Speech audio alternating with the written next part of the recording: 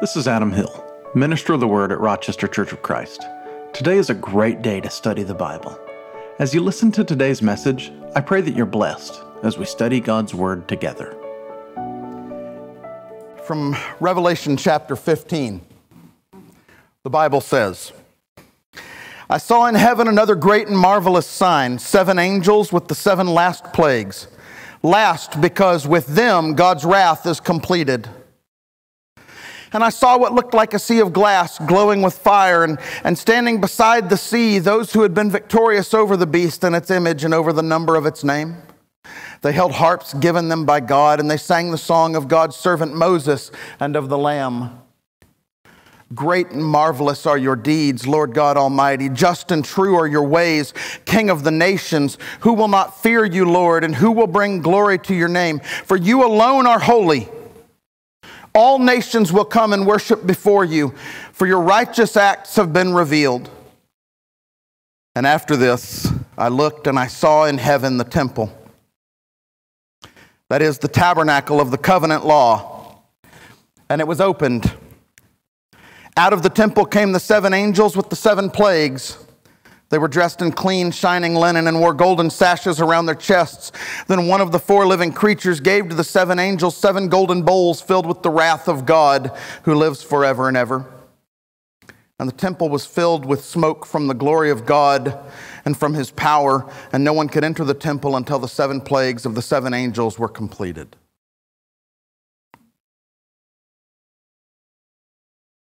Heavenly Father, we praise you. We praise the Lamb. We praise the Spirit that gives life to us today. God, we thank you for every opportunity that you give us to worship you. God, we worship you for who you are, and we worship you for what you've done. And God, may we never cease to bring glory to your name. With what we say, with what we do, not just on Sundays, but with all of our lives, God, may it all be for you. Today, Father, I pray that you speak. I pray that you speak so that the gospel can be known.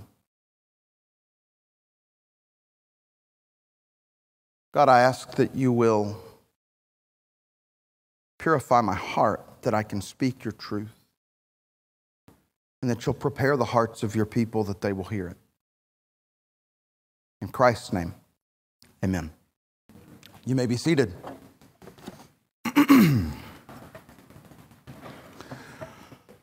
So the last 8 weeks in which we've been studying the book of Revelation, I'll admit it's been pretty wild.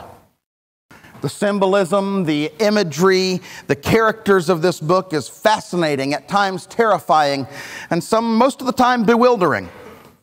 But through it all, we've heard the good news that this message is communicating to God's people who feel outnumbered and outgunned and outmaneuvered by the world around us. And each message in this series so far has reminded us that God is not done yet. That God is alive and awake and active on behalf of God's people. And we will not be left unprotected, and we will not be defeated. Rather, God's going to win. Today, we study the 7 bowls of God's wrath. I know some of you have been really excited about this one. Some folks just really love some good old wrath preaching.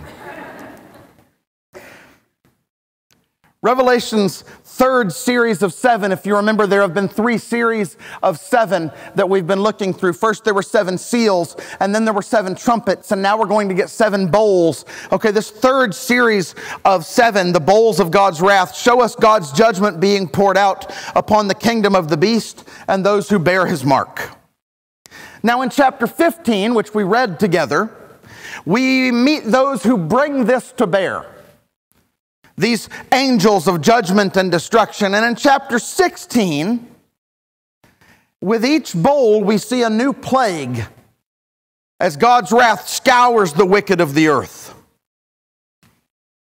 And when I look at them, I get a little concerned. I'm not going to have them on screen. I just want you to hear them. The first angel went and poured out his bowl on the land, and ugly festering sores broke out on the people who had the mark of the beast and worshipped its image. Then he turns the sea to blood, like that of a dead person, and every living thing in the sea dies. The rivers and the springs of water become blood. They say, you're just in your judgments. And then an angel pours out his bowl on the sun, and the sun is allowed to scorch people with fire. They were seared by the intense heat. And they cursed the name of God. They refused to repent and glorify him. The fifth angel pours out his bowl, and the earth is plunged into darkness. They cursed the God of heavens because of their pains and their sores. They refused to repent. The sixth angel poured out in the great river Euphrates, its water dried up. And it prepares a way for the kings of the east to march in. Because they're going to gather together in order to combat against God. And they gather the kings together in a place that in Hebrew is called Armageddon. Don't get excited, that battle doesn't show up yet. This is just the gathering, this is the staging period. We're going to fight that battle in chapter 19. We'll get there when we get there. But today I just want you to know it's happening. They're gathering. The seventh angel poured out his bowl into the air, and then it said, "It is done." I don't know about you, but if I'm honest, this chapter in particular, chapter 16, doesn't really inspire meditation at first. As a matter of fact, I want to turn my face from a passage like this. I want to look away because of its violence, because of its grotesque harshness. In fact, some people have trouble believing in God precisely because of this sort of imagery. This sort of wrath on display. It seems like the punishment doesn't always fit the crime. And it makes us want a different God. One that wouldn't do things like that. Now, to best understand what's happening in this text, in this last set of sevens, I want to remind us of some of the basic hermeneutical principles, the basic principles we've had for studying this passage that may help make some sense of what we're reading. And I've said a lot of these to you before. First, I want to remind you that the imagery in these passages is symbolic. All right, that the imagery given us in these passages is vivid and fantastical, and it's that way for a reason. It is meant to get its hooks into us. Okay, the vivid imagery is meant to grab us, and it's meant to not just inform us intellectually, it's meant to ignite our emotions. And the way it's going to do that is by reaching our imagination. So the images are vivid. Okay, we've seen this before when we talked about the dragon. Okay, it's not that we as Christians believe that Satan is an actual dragon with wings and scales and all of that. We don't believe it, but we believe that Satan is an enemy who wants to devour us. And one of the easiest ways to catch the imagination is to compare him to a beast like a dragon. He's a great monster that longs to devour. Okay, it's not that we think that somehow beasts are going to climb up literally out of the earth and sea, and everyone's going to go, those look pretty awesome, let's join them. That wouldn't be the response from a normal person. But human government and false religion are absolutely devastating and devouring the people of God. Okay. Second, I want to remind you that the book itself is not linear history. Okay, in other words, it's not laying out a blueprint for the end of time that we can read and say, oh, when there's 3 sets of 7, there's going to be these 21 things that happen in this particular order. And once we've seen the 21 things happen, then we'll know, wink, wink, Okay, it's not laying out a blueprint like that. It's not linear. Instead, what you're getting is this cycling over and over as we look at the same instances again and again and again from different perspectives. Okay, if you remember, this book is not chronological. If you remember when we studied chapter 12, when the dragon wanted to eat the lady's baby, if you weren't here for that, you were just like, what? It was wild. And you should have been there. And so when we saw that, okay, but then we saw what? That's the Christmas story. Doesn't sound like it. But that's that Christmas. That happened 90 years before right here when he's writing the book. So it's not that he's always doing chronology in order. Some of it's going backwards. Some of it's going forward. These 3 sets of 7, the seals, the trumpets, the bowls, are not a sequential list of 21 things. Rather, they're 3 views of the same 7 things. And they're not even meant to be 7 in order. It's 7 as a symbolic number. And when we talk about 3 sets of 7, 7 is the number for perfect, completely perfect. And 3 is the number for completion. And so when he says there's 3 sets of 7, this is the completeness. This is completely complete. Perfectly perfect. Okay, that's what's happening as he's unfolding these visions. And each one of them, if you noticed, each one of these 7s ends on a high note. And just as we thank God that it's finally over, the cycle starts again.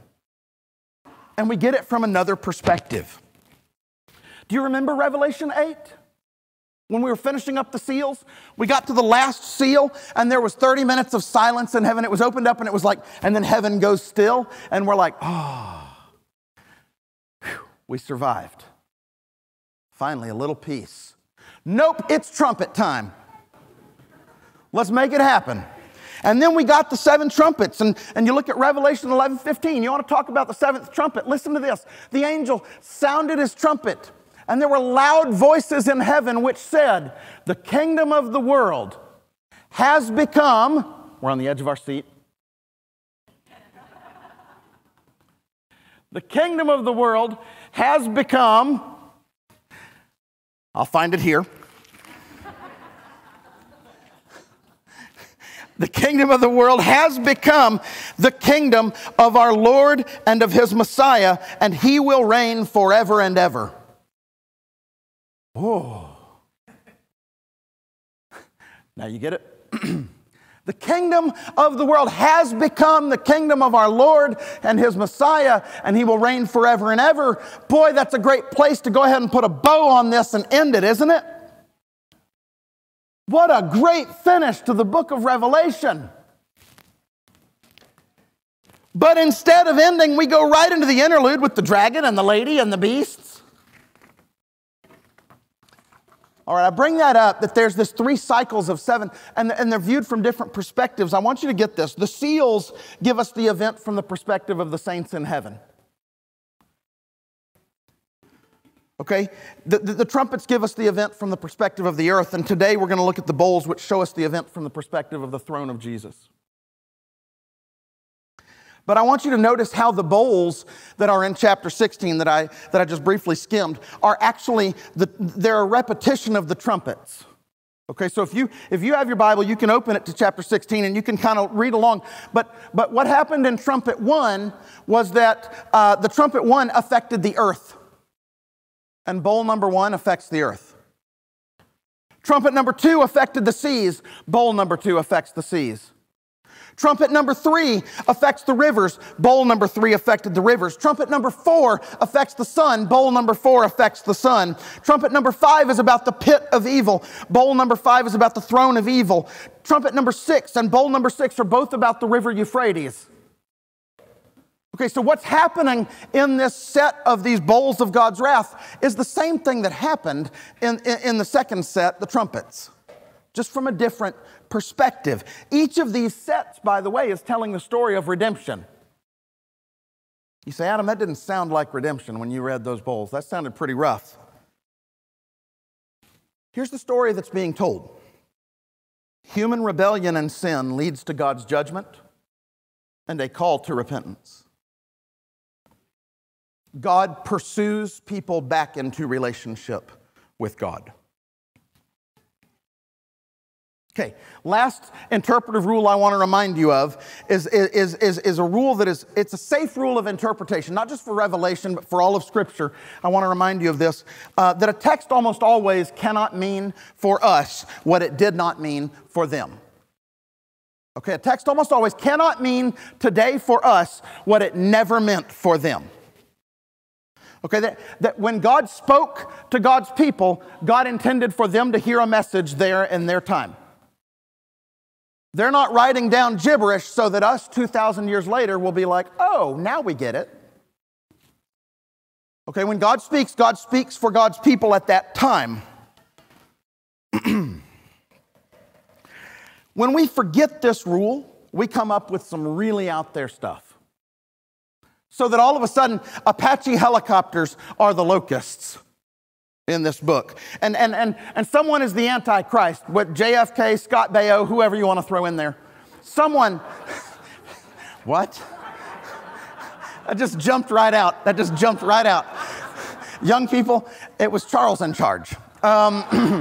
He's in charge of our days and our nights. This got off the rails really quickly. But that's the kind of thing we do when we think it doesn't, if it's completely disconnected from what they were understanding then and there, it now has to be something that we get stuff like Apache helicopters and JFK as the Antichrist, or as we get something else. We get, what do we got? The vaccine as the mark of the beast. Folks, that's not good biblical interpretation. Because it completely misses that it had to mean something for them. Very often what we want to do is we want to look forward when instead we should be looking backward. That we think it's mysterious, so we start looking forward to try and understand it. But what's really going on is we need to look backward. If you listen again to the language of Revelation 16, there are words that are used that are really important. Think about these. Plagues. When have you heard that word before?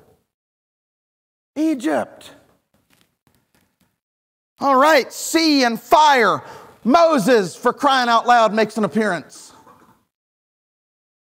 The tabernacle is mentioned. What story is the author pulling all of this from? All of these allusions are coming from the Exodus story. We're so busy looking forward that we've missed the obvious reference going back. All right, Alistair Begg has a good rule of this where he says, make sure you make the plain thing the main thing, and the main thing is the plain thing. Don't try and make it more mysterious. It's already hard enough. All right, he's talking about this Exodus language in order to make a point.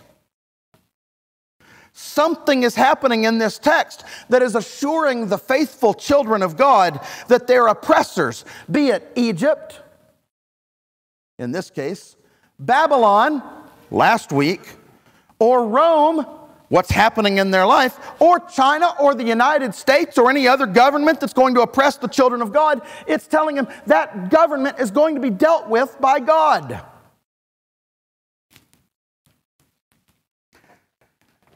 Okay, I want to take the rest of my time to talk about a key element to this text, and to last week's text too, that, like I mentioned before, makes this text seem like something other than good news. And that's the word wrath. I have two major points that I want to make, and I want to make them clearly so that we can rightly hear what this text is about. First, and we mentioned this last week, although it was briefly. First, I need you to know this text is saying to us that God's wrath is real and it's just. Okay, I know I just lost some of you right there. I know, but hear me out. God's wrath is real and it's just. I want you to look at Revelation chapter 15 and verse 5 one more time. It's easy to read over the parts that don't really seem all that clear, but pay attention to me right here. 15 and verse 5, after this I looked and I saw in heaven the temple, that is, the tabernacle of the covenant law. You may have, I saw the temple of the tent of witness. Or you may have, I saw the sanctuary of the tent of witness. Okay, that phrase, the sanctuary of the tent of witness, the tabernacle of the covenant law, that phrase is used another place in Scripture. And I know that you Old Testament, all you Old Testament folks that love it, y'all might get a little excited, but this one's even, there's like the 800 or 1,000 question on Jeopardy. It's from the book of Numbers. Numbers, chapter 1. Mentions the sanctuary of the tent of witness. And it's the place within the tabernacle where the presence of God and the moral law of God exist. So all of this vision that's going to follow, every bowl of wrath that gets poured out, proceeds within the context of the presence of God and the holiness of God and the moral commands of God. Now, all of those things, God's presence, God's holiness, and God's revealed will, are meant to lead to human flourishing. They're meant to lead to human growth, not human destruction. Remember, when it comes to our righteousness, we're not comparing ourselves to our neighbor. Right? I'm not looking at Chico and going, well, I stack up all right against Chico. I'm probably fine. We're not comparing our righteousness to one another. We're not comparing our righteousness to our neighbor. We're comparing our righteousness to God and the holiness of God. And there is no comparison at all. And our righteousness at our best moments is like filthy rags. The holiness of God absolutely decimates our pride. And this is critical to understand, because the reason God's wrath must be shown is because we think we are better at being God than God is. The reason God shows God's wrath is because I think I'm a better God than God is. I look at what's going on and I say, I'd do that differently. Or maybe you've said to yourself, if God were really loving, God would fill in the blank. All of a sudden I think I'm better at being God than God is. Look at Romans chapter 1. Can't talk about the wrath of God without addressing Romans chapter 1. Romans chapter 1, I'm going to start in verse 18. Listen to this. The wrath of God is being revealed from heaven against all the godlessness and wickedness of people, pay attention here, who suppress the truth by their wickedness. What do they do to it? Suppress the truth by their wickedness. They push it down. Since what may be known about God is plain to them because God has made it plain to them. For since the creation of the world, God's invisible qualities, His eternal power, His divine nature have been clearly seen, being understood from what has been made, so the people are without excuse. For although they knew God, they neither glorified Him as God nor gave thanks to Him. And in their thinking they became futile and their foolish hearts were darkened. They claimed to be wise, but they became fools. They exchanged the glory of the immortal God for images made to look like mortal human beings. God's glory was revealed. And humanity said, no, thank you. We suppressed the truth of God because we wanted something else to come out of God's mouth. And we did it so often that God, who loves us and wants us to flourish, has to get our attention. So God's wrath is revealed more and more because we're obstinate. Scripture's clear about this. No one is under the wrath of God except those who choose to be. No one is under the wrath of God except those who choose to be. I know you know John chapter 3 and verse 16. I know you know it. Go ahead and start it.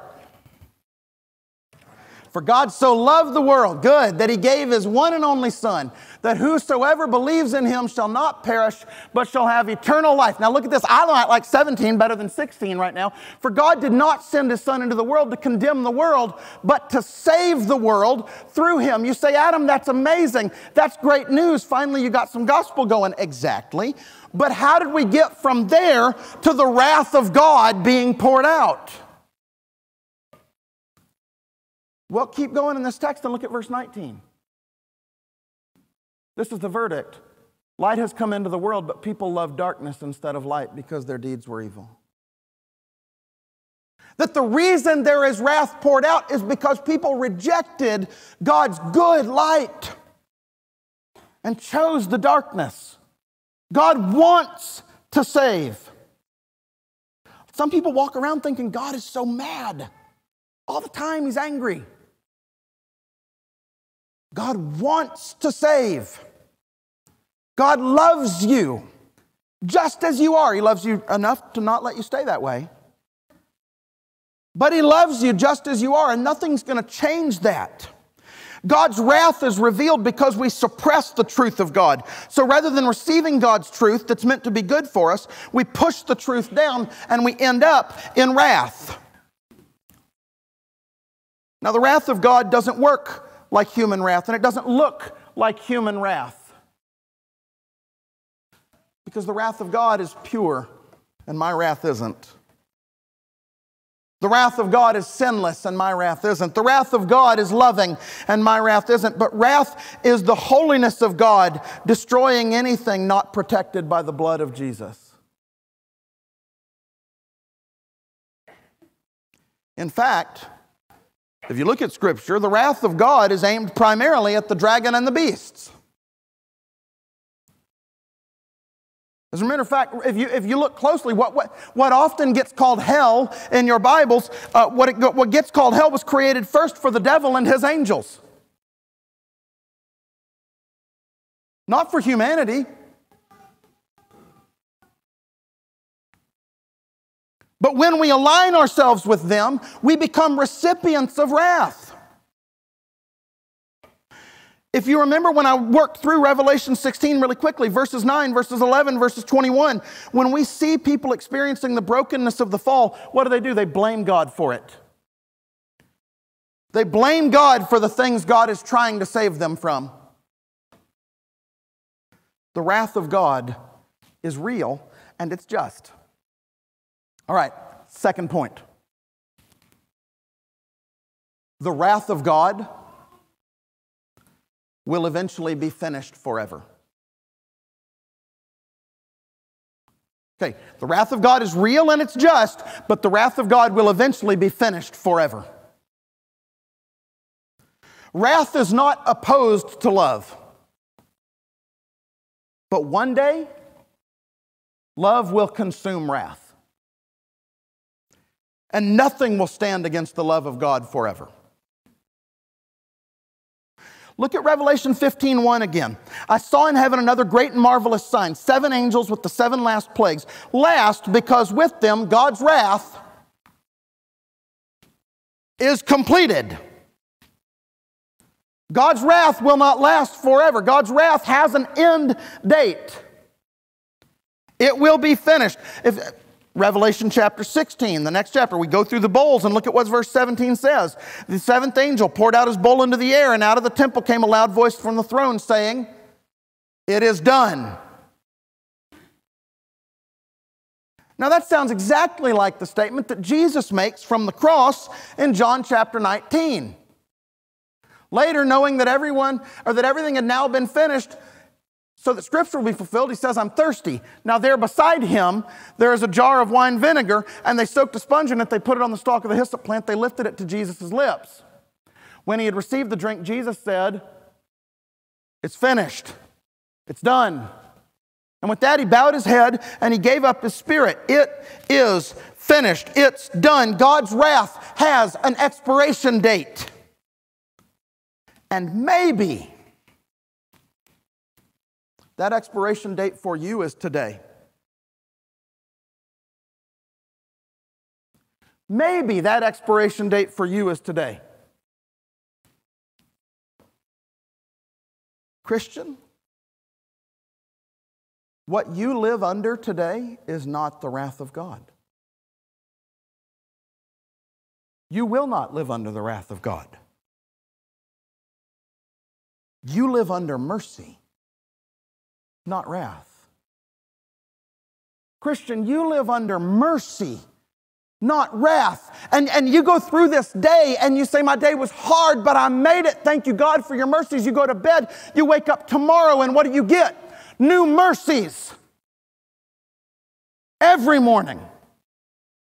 I live in mercy, not wrath. Stop trying to place yourself back under wrath. Stop thinking of yourself as one slip up away from hell's fire. Love wins, and mercy has been given to you forever. And you are no longer under wrath, but under mercy. And you may be disciplined because God is a good Father, but you are not under His wrath. There is therefore now no condemnation for those who are in Christ Jesus.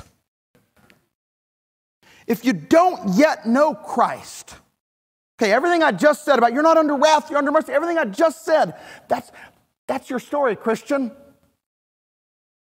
But if you don't yet know Christ, I beg you, stop resisting. Stop suppressing. Stop running.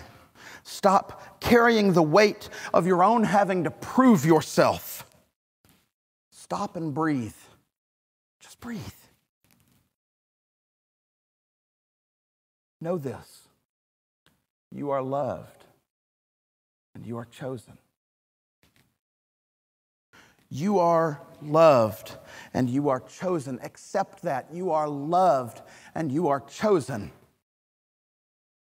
You are known by God, chosen by God, desired by God, loved by God. And there is nothing you can do that will make God love you less. There's a love that never changes no matter what you do and what you've done. Today, I hope you claim God's mercy for you and let God's wrath expire and be finished.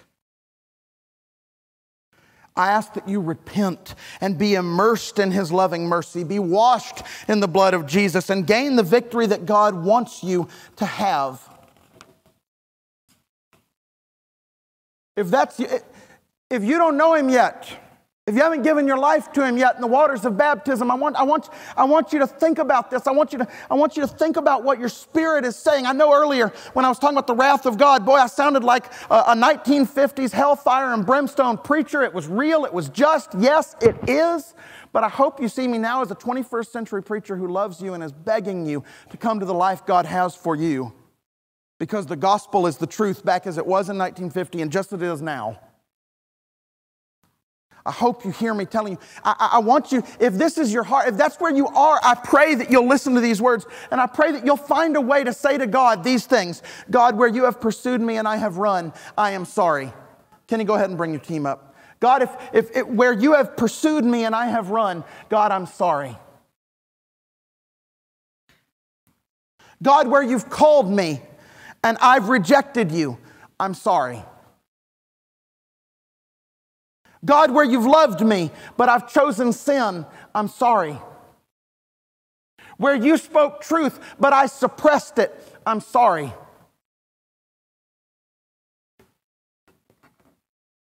God, when you say you want me, I believe it. God, when you say you forgive me, I claim it. God, when you say you will cleanse me, I want it. I want to be baptized today. God, I'm saying yes. I'm saying yes to you, and I'm saying yes to your mercy. Thank you for listening to the Rochester Church of Christ Sermon Podcast. Our hope is that it was a blessing to you. If you would like someone to study with or pray with, do not hesitate to reach out to us through our website, rochestercoc.org. Remember, you are loved and you are chosen.